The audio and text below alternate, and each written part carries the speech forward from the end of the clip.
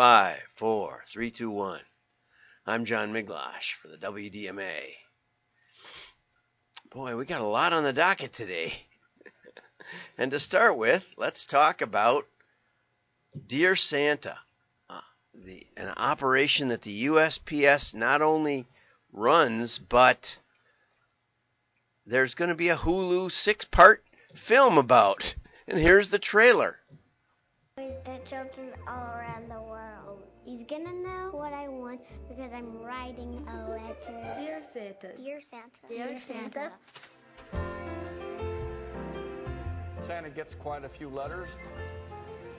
We will send those to the North Pole today. Santa needs elves because this is a really big world, and he can't possibly do it all himself. The more children there are, the harder it was to answer all the letters. I want an experience of helping others. We have elves where the letters are.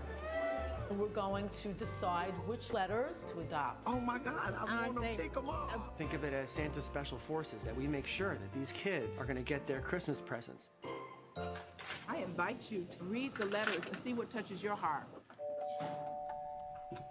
Dear Santa, I want 10 buddies for Christmas. I love rabbits. They just filled my heart up with joy. The Christmas season is a little rough. I'm struggling, trying to make a way. We had to move because the fire burned our house. His 11-year-old kid asked for nothing for himself. Talked about how loving and awesome his single mother was, and she did the best that she could. The kid is only asking for love. How can you not grab this letter? When people write these letters, they're sending it out into the world, message in a bottle type deal. I just feel like it's my duty to bring joy. It would mean so much to me for my kids to have a wonderful Christmas. I'm getting ready to cry now just thinking about it. It will be a blessing. Today we are wrapping presents for 62 letters and 171 people and one cat Dookie. We're planning for success, but I'm still 25 letters off. It's down to the wire. Whee! Go team! We are here together. We are one. Let's have this moment of unity. Delivery from Santa. You'll never know how you benefited someone's life.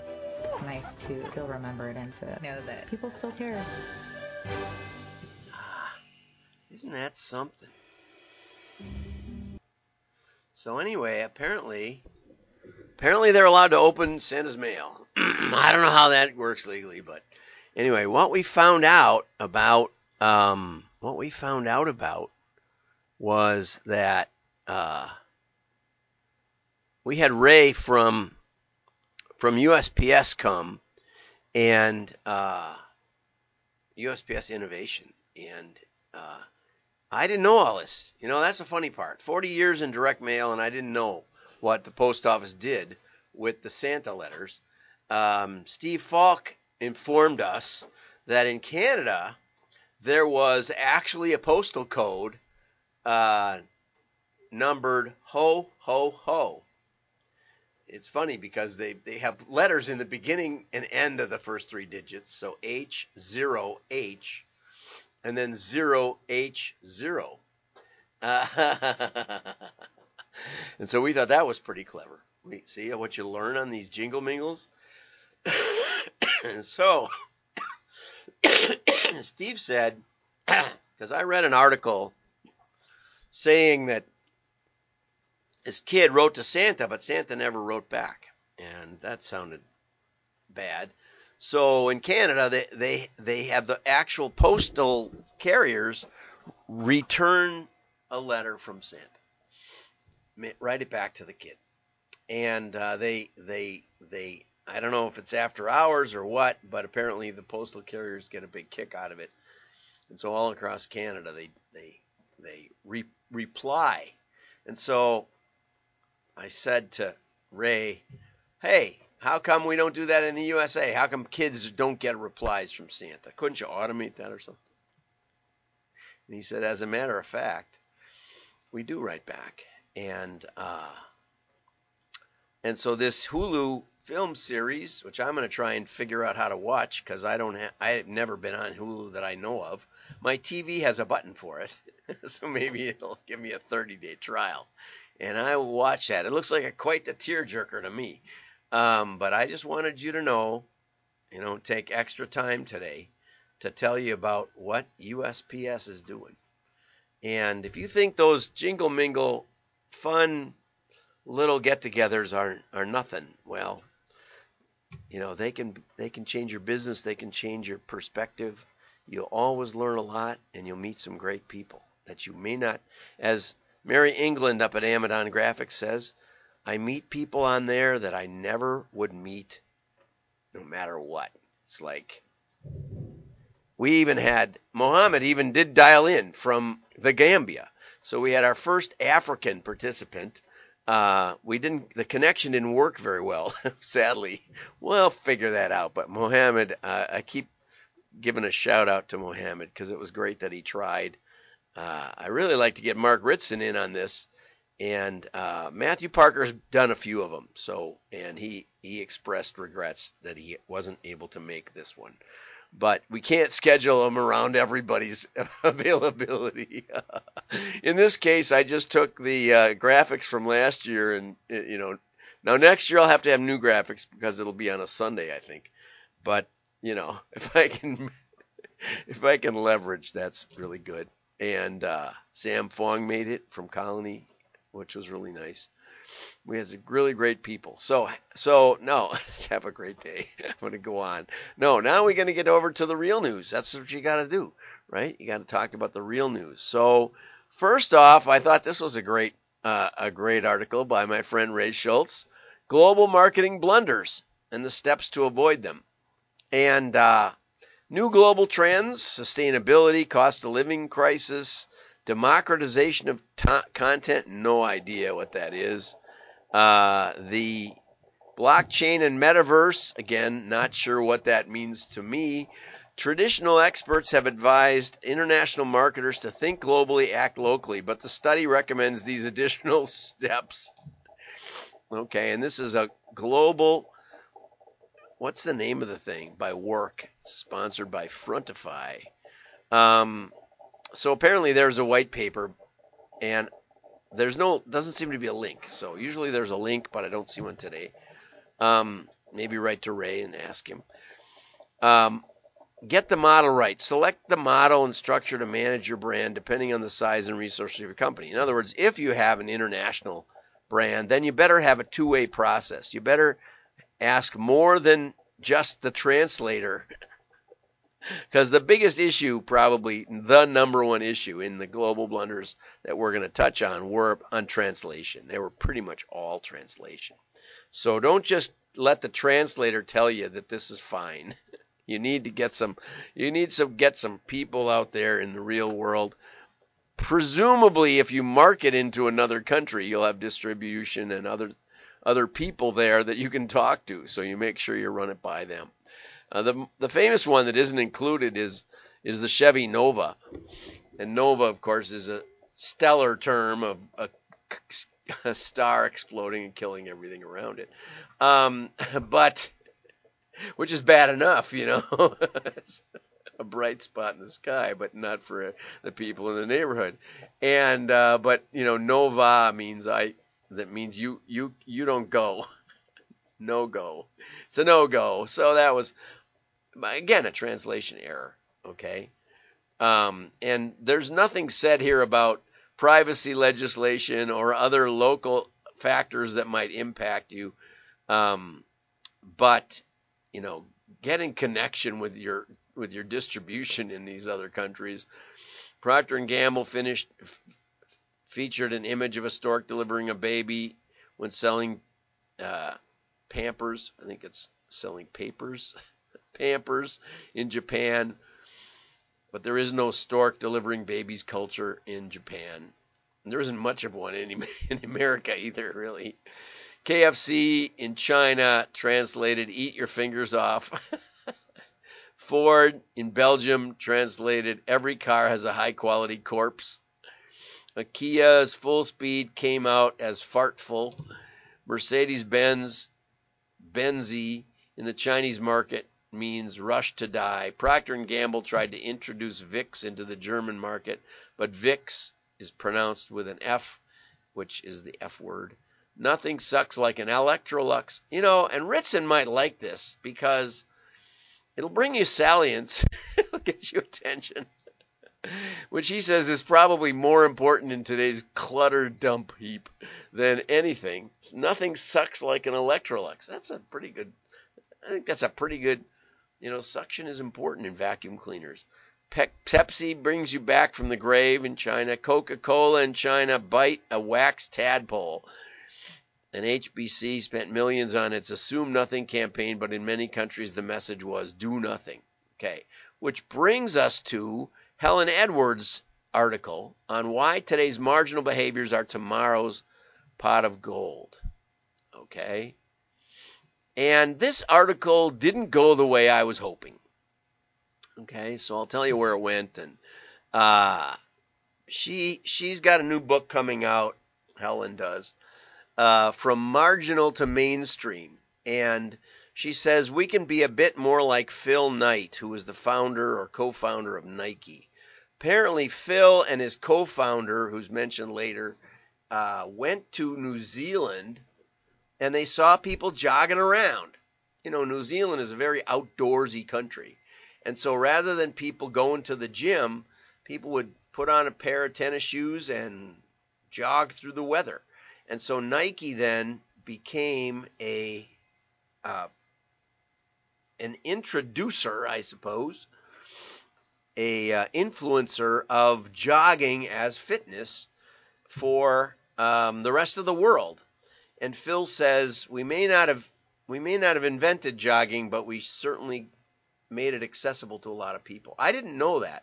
I know that Phil, I think Phil was a track coach, and he was trying to figure out how to help his runners run faster on some of the new composite tracks, as I understand it, as they got away from cinders. And, or maybe it was to run on cinders. He actually poured rubber into his waffle machine and baked the waffle pattern into, and then put it on basically on the bottom of it, stuck it to a bottom of a regular tennis shoe to give it more traction. And immediately the runners set new records or something like that, and Nike was born. That's my understanding of Nike. But I didn't understand the connection to the jogging craze. And there's something to that, okay? But then the article, in my opinion, kind of goes south. She says current marginal behaviors, and by marginal, I don't know what exactly she means. I don't know how you define marginal, except behaviors that aren't, that most people wouldn't do. Polyamory, which is a little bit like polygamy, except without a marriage license, so it's doubly illegal, probably. Polyamory, insect protein, which I'm not against, in principle, but I think processing it might have some merit. I mean, for a long time I was on soy-based, and then there were some concerns about soy, and so then we did animal-based protein, but it could have been insects. What do I know what it was? It was just white powder I dumped in milkshakes. Quantified self-measuring. I get on a scale every day, so I don't know how that relates. And microdosing. I asked my wife maybe it's dowsing. Maybe it's that. Some people go into an ice bath every day. Maybe that's what it is. Ice bathing. Bathing. Some of these, I think, won't ever catch on, like that one. Not because it isn't good for you, but it's just painful. I grew up on a lake, and most of what we did was ice dosing. It was, you jump off the pier, and it's like, I'll never forget going to the Bahamas, and you jump off the boat into the water, and there's no, gasping for air because it's so cold. And I'm talking about all through summer almost. There's a week or two maybe in the summer if you had a hot summer where you can dive off the boat. But if you dive down more than about 5 feet, it goes to 40 degrees or some crazy temperature. So anyway, she rightly points out that the initial adopters everybody looks at it as crazy. Everybody tells you it's wrong. My aunt, for example, way back in the 60s or 70s, well, it must have been 80s, because I started, I became legal drinking age in the 70s, and we had a few drinks. But she gave up alcohol, and it was kind of radical, considered radical at the time. And she said she'd go to parties, and everybody would keep trying to give her drinks.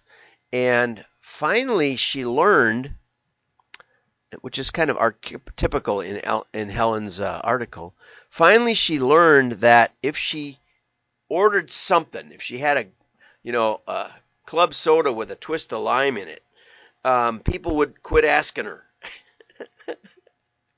And so she said as soon as she'd sit down, she'd order something to drink, something that looked a little more like a mixed drink, and then people would leave her alone. But there was this resistance, and she had to be pretty committed to it. So there's an intensity is needed for the behavior to gain traction, and behavior even in one's own life, right? Like I've been on the carnivore diet, and it works extremely well for me, and I get a lot of looks. I've been having my blood tested, and it took down my triglycerides like crazy. So, and if I stick to it, I can really lose a lot of weight. But even sticking to it for 2 or 3 weeks is really hard for me, because I really like donuts and Kringle and peanut M&Ms I had yesterday, and chocolate. I have a sweet tooth that never quits. Where are we going with this? Okay, so where I wanted to go with this article was that this is absolutely right. And I'm revising my, I'm working on revising. I have quite a few notes and an hour presentation on it, but I'm working on revising my book, Spinning Straw into Gold. And one of the things that is a pot of gold is spotting anomalies. And so I'm right on the same page with Helen. But my book focuses on anomalies where you see success in markets that were not identified prior, or see failures in markets that you thought for sure were going to be the greatest. And machine learning can give you a great leg up on identifying anomalies if you use machine learning that gives you information on what cohorts, on what groups of people you're actually identifying. And that's something that our software was designed to do, and most of AI is completely ignoring. They want incremental benefit, but they don't want to understand why, which is a very, very, very dangerous place to be, right? Whereas if you can spot anomalies, if you can spot the exceptions, someplace that did really well compared to someplace that did poorly. I used to tell a story about Pine Sol and a breakthrough of selling it to machine shops and to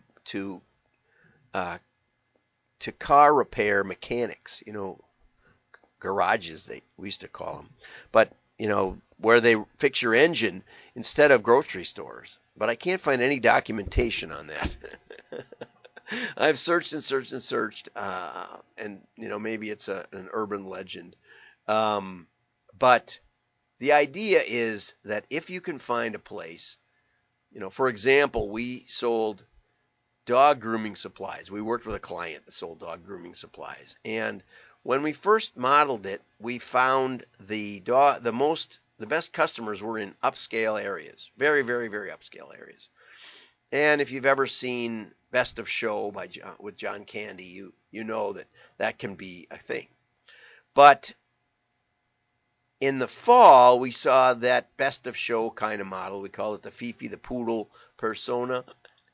But in the spring, all of a sudden, it was completely opposite. It was completely downscale, low income, low education, rural, low population density. And it turned out, without going into the whole story, it turned out that dog owners would get their dogs clipped in the spring because the weather was getting warmer. The dog was full of burrs. The dog seemed to like it and didn't care what the dog looked like. And it was a completely untapped market. They had customers, but they didn't know they were. And we had actually built a variable for them, which was pet stores per capita.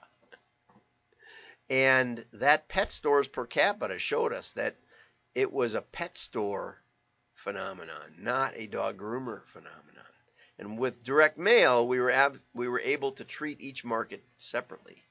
And so I heartily agree that your future, you almost never tweak your company with a little bit better mailing selection or a little bit better customer segmentation or a little bit better personalization.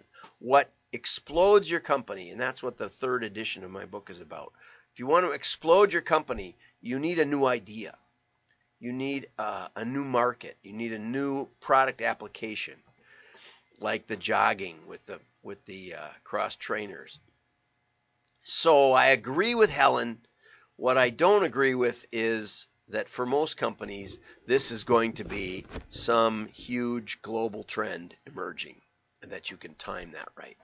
The data, your own first-party data, probably has this pot of gold that you don't know about.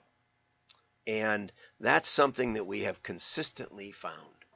I'm not always sure how we find it, but that's the next book. Have a great day. Merry Christmas. Like and share. Your friends will know you're smart.